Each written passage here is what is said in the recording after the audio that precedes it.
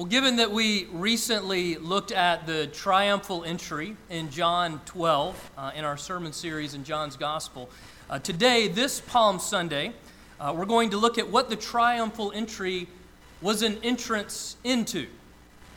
Because Jesus' entry into Jerusalem marked the last leg of his journey to the cross. A day that the king was crowned and robed and lifted up, but not in the way that the people expected, though in a much more profound way than anyone could ever have imagined. This morning, as we enter Holy Week, we're going to focus on the cross of Christ, our text being Mark chapter 15. And if you're using the Bible under the chair in front of you, you will find that beginning on page 852. And today we enter into the darkest moment in all of human history, the crucifixion and death of Jesus, the King of Kings, Lord of Lords, abandoned by God, the Son of God, forsaken by his Father. And what about you? Do you know the pain of being abandoned and forsaken? Have you ever been rejected or betrayed? You know, probably all of us know times of feeling isolated and alone. Many of you have known suffering, and even now know suffering so deep that at times you feel like you're suffocating. And for any of us at any point, we might cry out, God, where are you? Where are you in the midst of my pain and my suffering? And our passage today speaks into that question. We come to the most excruciating place of pain in the entire Bible, which is heard in the haunting cry from the cross, often referred to as the cry of dereliction. Found here in Mark is the last words he records that Jesus speaks before his death.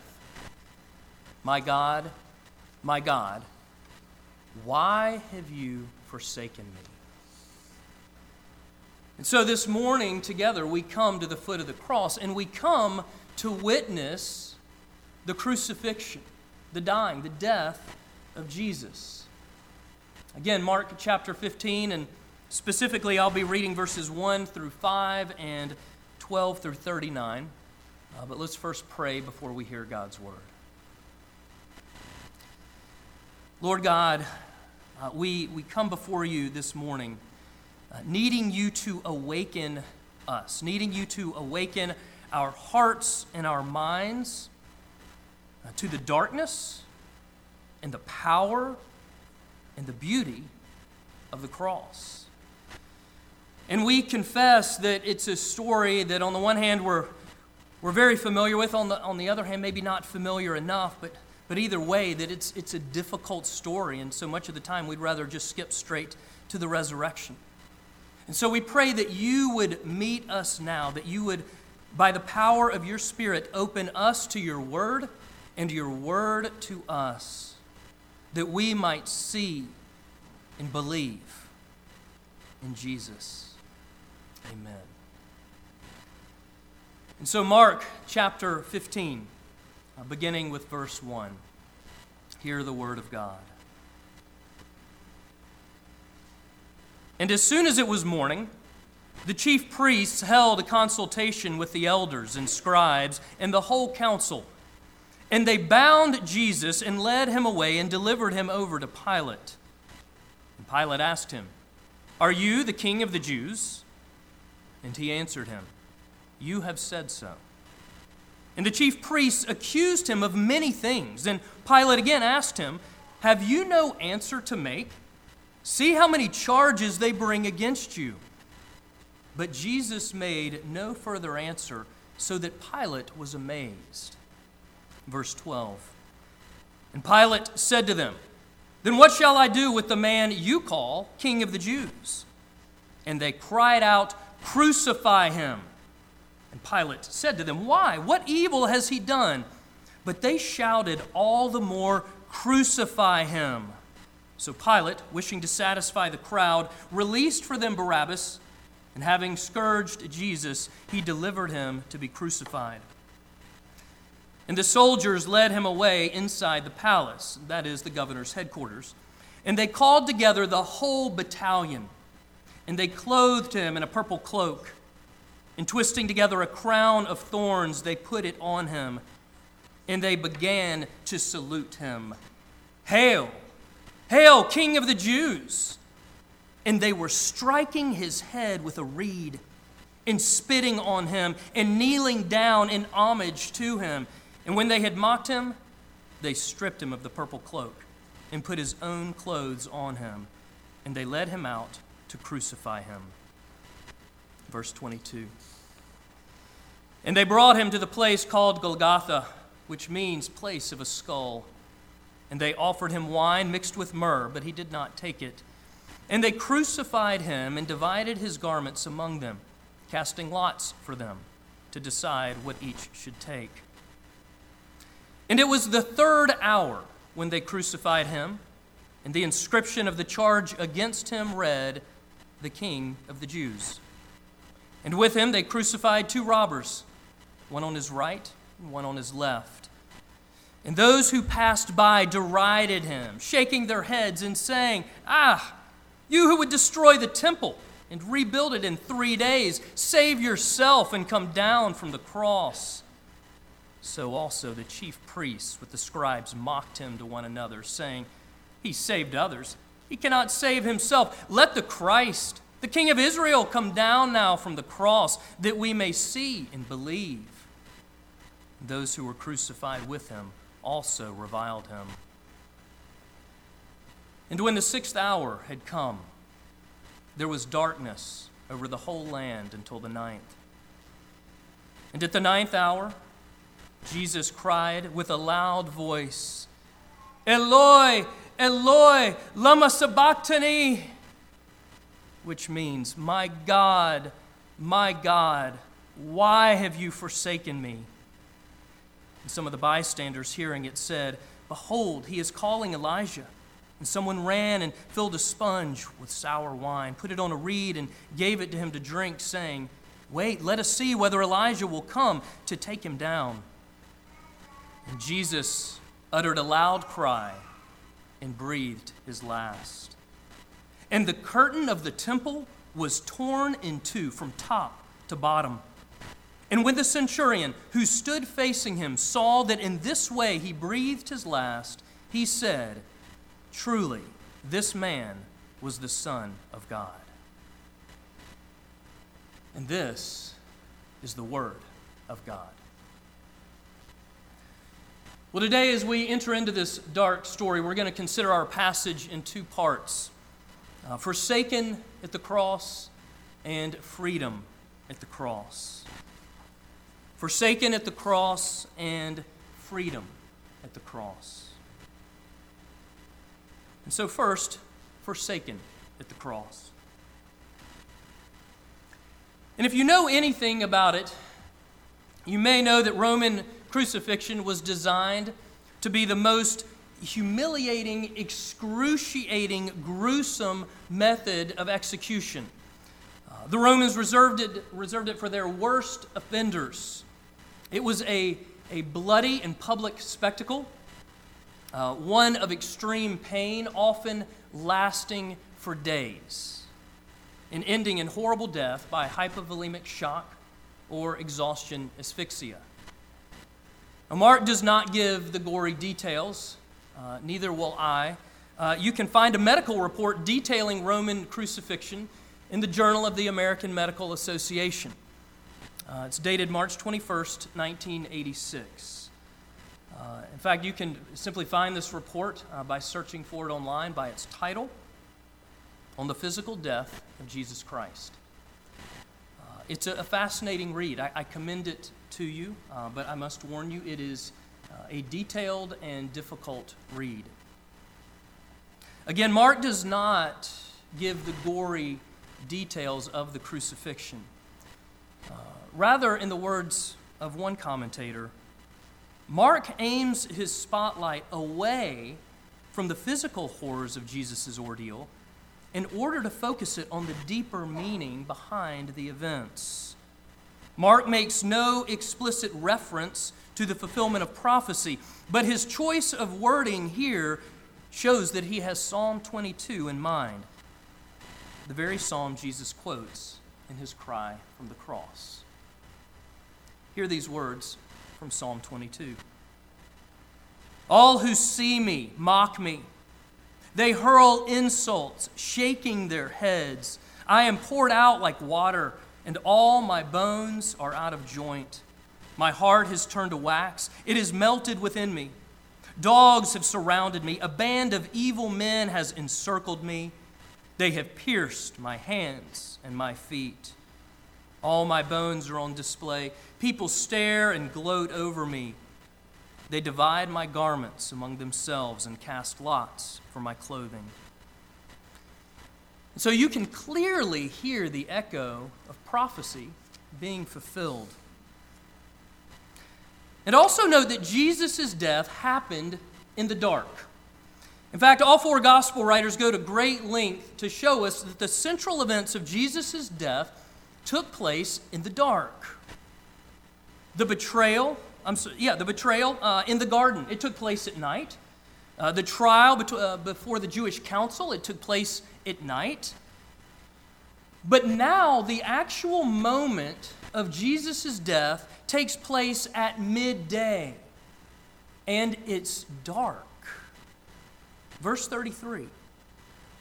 When the 6th hour had come, there was darkness over the whole land until the 9th hour.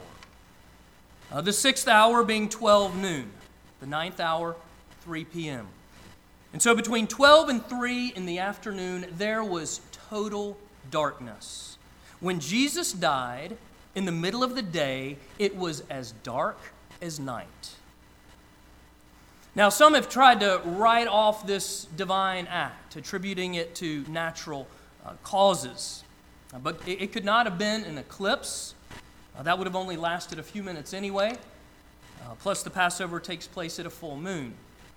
It could not have been a windstorm kicking up enough dust to block out the sun, because Passover takes place during the wet season. This darkness at midday was a divine act.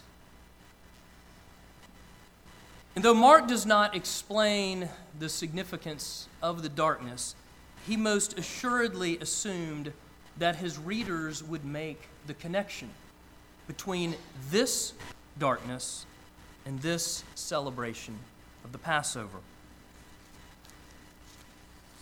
And so think back to the Exodus for a moment, the Exodus from Egypt. There was the plague of darkness, God's last word to Pharaoh before the angel of death struck Egypt, that being the plague of the firstborn. And only those covered by the shed blood of the Passover lamb were delivered from God's wrath. And now the Exodus is finding its ultimate fulfillment at the cross.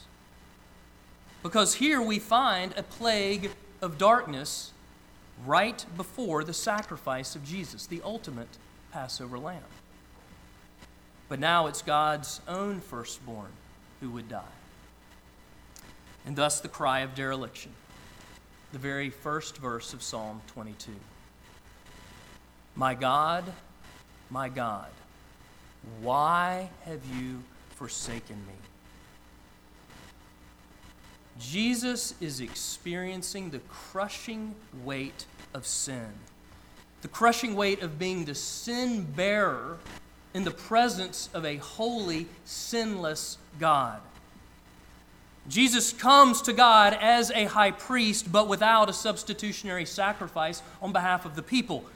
For Jesus himself came as both priest and sacrifice. My God, why have you forsaken me? Here, Jesus is drinking the cup of God's wrath, anticipated back in the Garden of Gethsemane. And there we saw the agony of anticipating that cup. But now we hear the agony as Jesus drinks of that cup. The excruciating anticipation in Gethsemane is now the excruciating reality of Golgotha. For the seriousness and ugliness of sin is being fully dealt with here at this moment. My God, why have you forsaken me? From Gethsemane to Golgotha. Well, Sally Lloyd-Jones describes it well, taking us back to the Garden of Gethsemane. So let's go back there. This is what she writes. The wind was picking up now, blowing clouds across the moon, shrouding the garden in darkness. "Stay up with me?" Jesus asked his friends. They said yes and waited under the olive trees, but they were tired and soon fell asleep. Jesus walked ahead, alone, into the dark. He needed to talk to his heavenly Father. He knew it was time for him to die.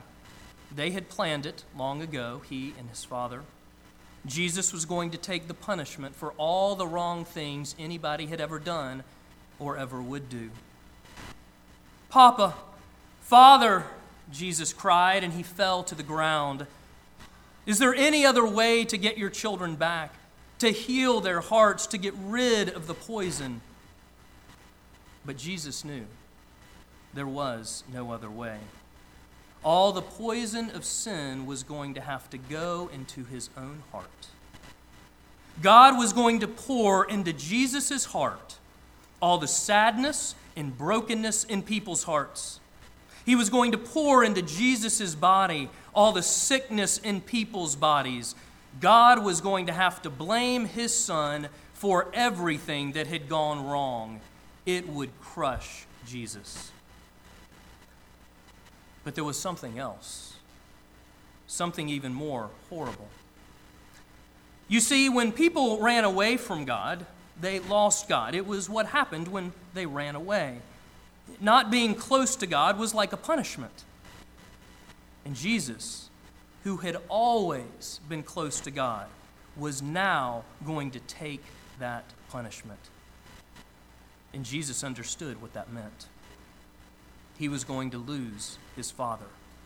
And that, Jesus knew, would break his heart in two.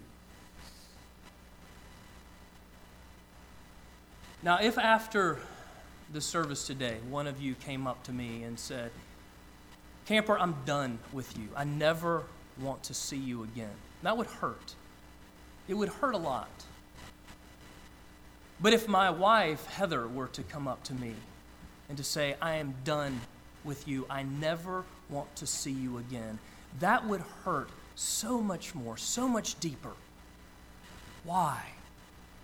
Because the longer and deeper the love, the greater the pain of its loss.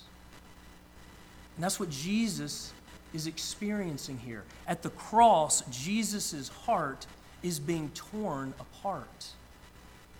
One commentator states, "This forsakenness, this loss, was between the Father and the Son, who had loved each other from all eternity. This love was infinitely long, absolutely perfect, and Jesus was losing it. Jesus, the maker of the world, was being unmade. Jesus was experiencing our judgment day.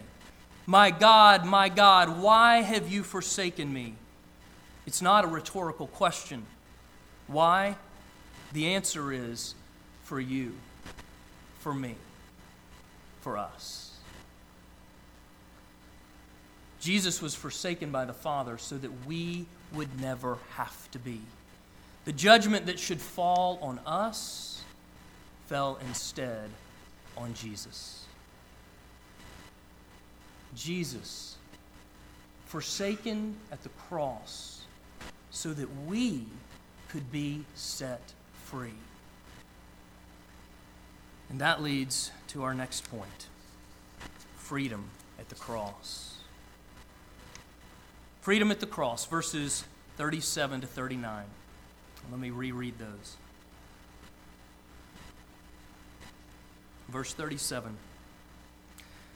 Jesus uttered a loud cry and breathed his last. And the curtain of the temple was torn in two from top to bottom. And when the centurion who stood facing him saw that in this way he breathed his last, he said, "Truly, this man was the Son of God." Jesus, crucified as a common criminal, and here this hardened, bloodied Roman soldier who had witnessed many, many executions over the years, he proclaims the central truth about Jesus. Who is Jesus? Truly, this man is the Son of God. And whereas sin had separated us from the presence of God, the death of God's own Son, the death of Jesus, tore down the wall that separates. And to make this perfectly clear, Mark records, verse 38, the curtain of the temple was torn in two from top to bottom. Mark is referring to the curtain that separates. The curtain that separates the holy, sinless God from unholy, sinful people. The curtain that separates the rest of the temple from the Holy of Holies, the most holy place. The curtain that separates the people from the presence of God. The curtain of the temple, 60 feet high, 30 feet wide, 12 inches thick. A dividing wall, communicating loud and clear that it is impossible for sinful people to come into the presence of a holy God. The Holy of Holies, separated by this great curtain, the Holy of Holies, the very heart of the temple, the place of God's presence and glory. And only one man, the high priest, could enter it. And then only once a year, Yom Kippur, the Day of Atonement. And even then, he could only enter after an elaborate process of purification. And he had to bring a blood sacrifice, an atonement for the people's sin. And the high priest, even then, entered the Holy of Holies at great risk to his own life, fearing that if he did not do things correctly, that the holiness of that place might consume him. In fact, there is historical evidence to suggest that a rope was tied around the high priest so that in case he died, he could be pulled out from underneath the curtain so that the other priests would not have to enter in. And the moment Jesus died, this massive curtain was torn open. It was ripped from top to bottom, making it crystal clear who did it. It was God's way of saying, this sacrifice of my Son, this sacrifice of Jesus is the full and final sacrifice to end all sacrifices. It is finished. There is nothing else that needs to be done. Now the way is open. Now you are free. Free to enter in. Free to approach me. Free to know me. Again, Jesus was forsaken by the Father so that we would never have to be. The judgment that should fall on us fell instead on Jesus. And what good news for us. Because of Jesus' sacrificial death, anyone who believes in him, who puts their trust in him, can know God. Can know God personally, can enjoy his presence. Through faith in Jesus, the barrier is gone. No more alienation from God. No more bondage to sin. No more separation. Through faith in Jesus, there is true freedom. Freedom to be forgiven of sin, freedom to enter into the presence of God, freedom to live in the joy of every spiritual blessing we have in Christ. And one more thing before we conclude. Sin forgiven means that suffering does not have the last word. That suffering does not have the last word. Through the gospel, through the cross of Christ, we see that our God actually suffered, and that He actually cried out in suffering. And so I want you to think about those disciples that day at the foot of the cross. To them, Jesus' suffering seemed senseless, that there was nothing good about it. But eventually they realized that Jesus' suffering was of cosmic importance. They eventually realized that what they had seen was that they had witnessed the greatest expression of God's love, power, justice, mercy, and grace, the most amazing display of that in all of human history. That God had come into the world and suffered and died on a cross to set us free, to save us. They had witnessed the ultimate proof of God's love for us. Another pastor puts it this way: when you suffer, you may be completely in the dark about the reason for your own suffering. It may seem as senseless to you as Jesus' suffering seemed to his disciples. But the cross tells you what the reason is not. It can't be that God doesn't love you. It can't be that He has no plan for you. It can't be that He has abandoned you. The cross proves that He loves you and understands what it means to suffer. And it demonstrates that God can be working in your life even when it seems like there is no rhyme or reason to what is happening.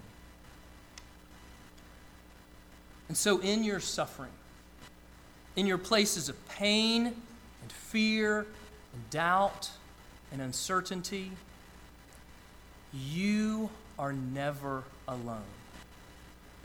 Never. And so let me end with this. Some of you know that each summer, Dennis serves with short-term missions teams, bringing the gospel to the Cherokee Nation in western North Carolina. And while there, the Cherokee people will sometimes share of the Cherokee youth's rite of passage. Each male youth is taken into the forest by his father. His father blindfolds him, sits him on a stump, and leaves him alone.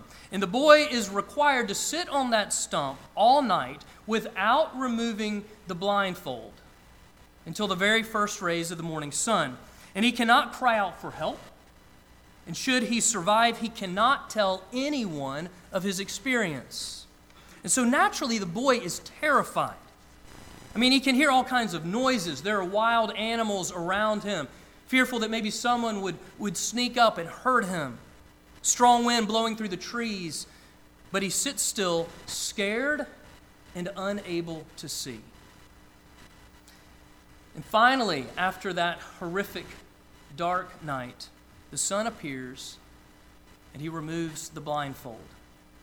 And it is then, and only then, that he sees his father sitting on a stump right next to him, where he had been all night keeping watch over his son and protecting him from harm.